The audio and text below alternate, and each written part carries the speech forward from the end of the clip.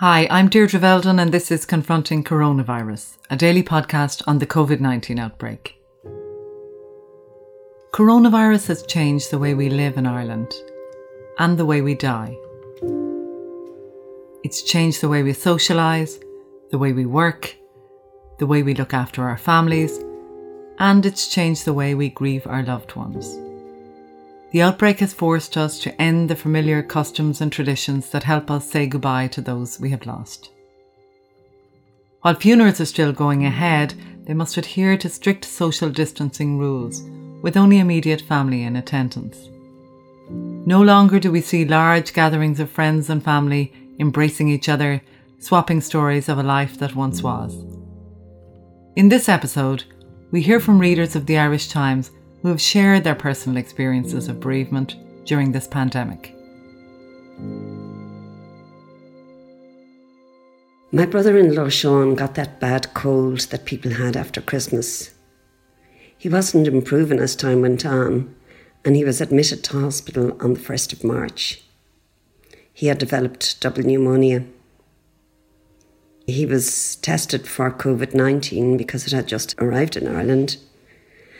He didn't have that, but he just did not respond to treatment, and he died on March the 10th.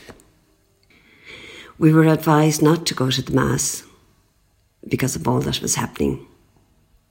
My sister Genevieve and I were always there for each other, good times and bad, celebrations and losses.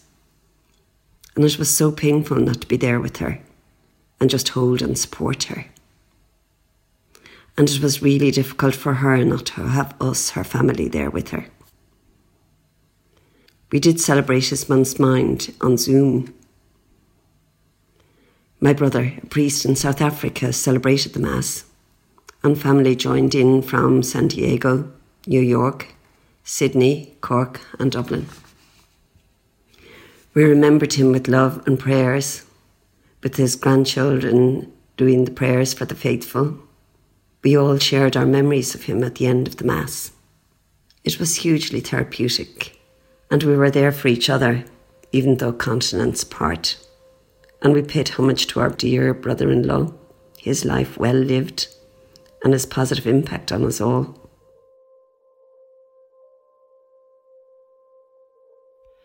My 88-year-old mam, Bridget Sreenan, was in decent health when she was moved into a nursing home in January.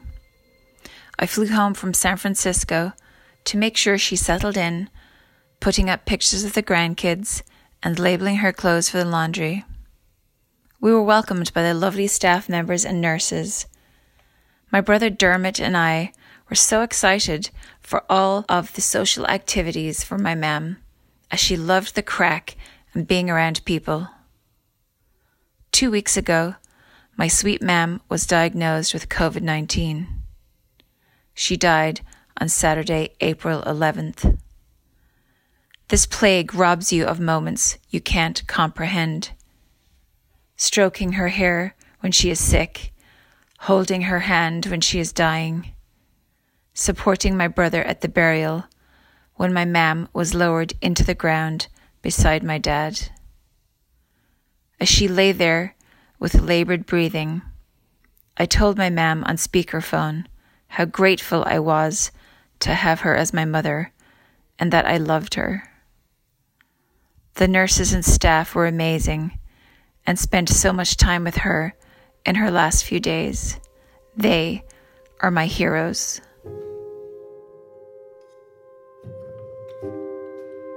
The 9th of March started off like a normal day. News of COVID-19 still felt distant, like it couldn't possibly have the same impact here that it was having in Wuhan. There was a trickle of updates on my phone. I decided I'd had enough of scrolling social media.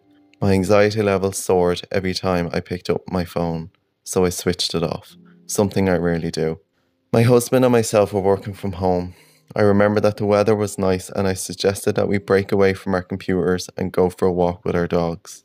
It would be a welcome distraction from work and the constant social media updates.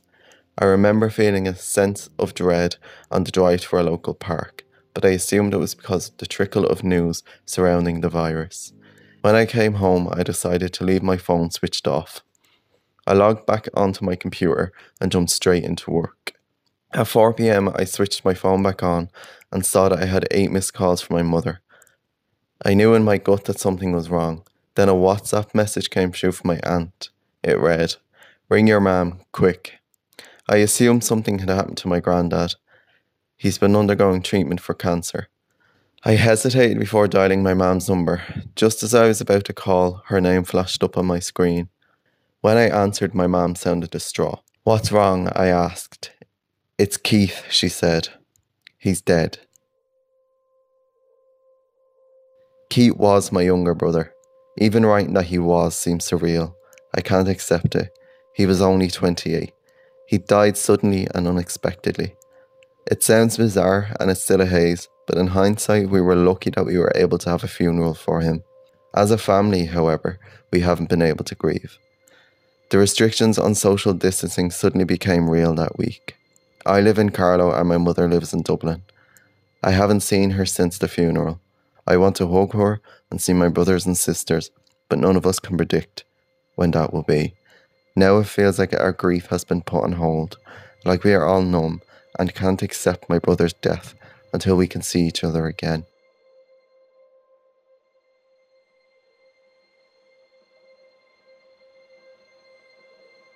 When we heard of my uncle's diagnosis with COVID-19, we were very shocked. He was a healthy young man, living in Marlow in the UK with his wife Frances and their 3 children and 2 grandchildren. Harry often visited Cork and came home for every family event. He loved to stay with his sister, and the house was the hub of the party when he arrived. Once we got his diagnosis, after a week he passed away. My father was heartbroken. No one could get on a plane to the UK. My dad could not go to his sister or brothers for support here. The grieving process is halted completely. Dad spoke to him in the days before, but once he was critical, he never had the chance to speak to him again. His wife and daughters attended his funeral. No one else could attend. We've been trying to be there for one another, but without physically being able to connect, it's really difficult. His death was a tragedy, as he had so much more life to live and many, many plans, including the colour of his next Porsche. We are counting down the days until we can get on a plane to visit his final resting place. I never thought my Nana would die alone at 96. Nana did not die of COVID-19, but she entered her final days when limited visiting times were restricted to no visits at all. My mother was allowed a short visit in her final hours. Nurses and carers, despite battling a pandemic, took time to facilitate Facetime calls and read our letters to her. On the morning of her funeral, we took branches of cherry blossom from a neighbour's tree to adorn the hearse. The funeral procession was just 5 relatives walking down the street she lived on. There was no shaking of hands, no hugs or kisses, no stories exchanged from friends or neighbours, no raising of a glass or a song sung in her honour at a wake. Nana was not a woman for show. The pareback funeral allowed us to focus on the value of her life, the impact she had, and the unbearable loss we continued to feel.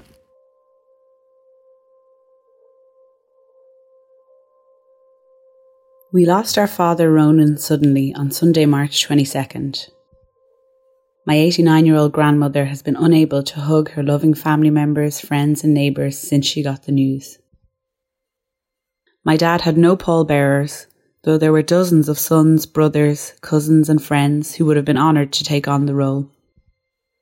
The church would have been full to the brim, but instead we sat in a tiny group, 3 to a row, bowed under our grief as the priest's words, kind and full of love, echoed over us. We couldn't tell jokes. We couldn't go to his local for a slap-up meal, or incant my dad's favourite one for the ditch mantra, knowing full well it was never going to be just one. We couldn't greet softly remembered faces from childhood, so much older now, as neighbours, colleagues and friends filed towards us to tell us how he had done them a kindness or changed the course of their life with some sage advice. The worst part of grieving through this pandemic is the feeling that the grief has not really yet begun at all. It's easy to tell ourselves he's safe in his house. It's just that his phone is on the blink again.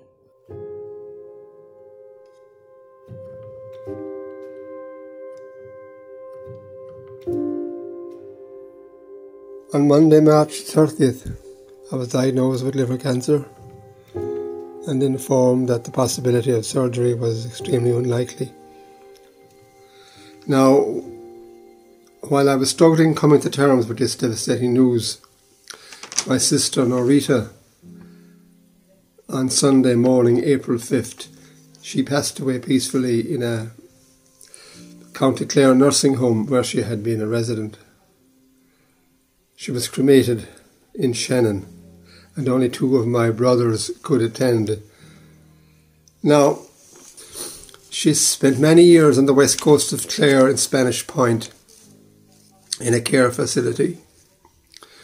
And when these travelling restrictions are lifted, we'll bring her ashes to the beach there and distribute them to the wind and to the waves.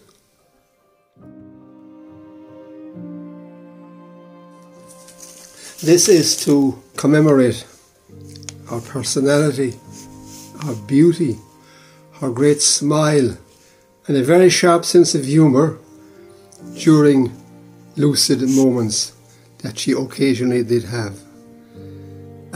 Indeed, if I can show the courage and resilience and humour that my late sister Norita did, I think,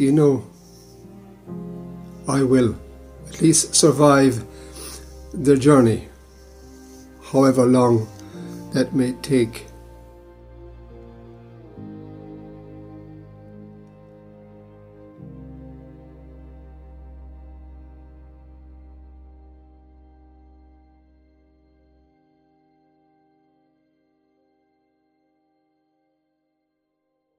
To memorialise those who have died from COVID-19, the Irish Times will publish a series of short obituaries. If you would like to pay tribute to a family member or loved one by writing a short piece about their life or share their story with a journalist, you can find out more at irishtimes.com. My thanks to Suzanne Brennan, who produced today's podcast, and thanks for listening. We'll be back tomorrow.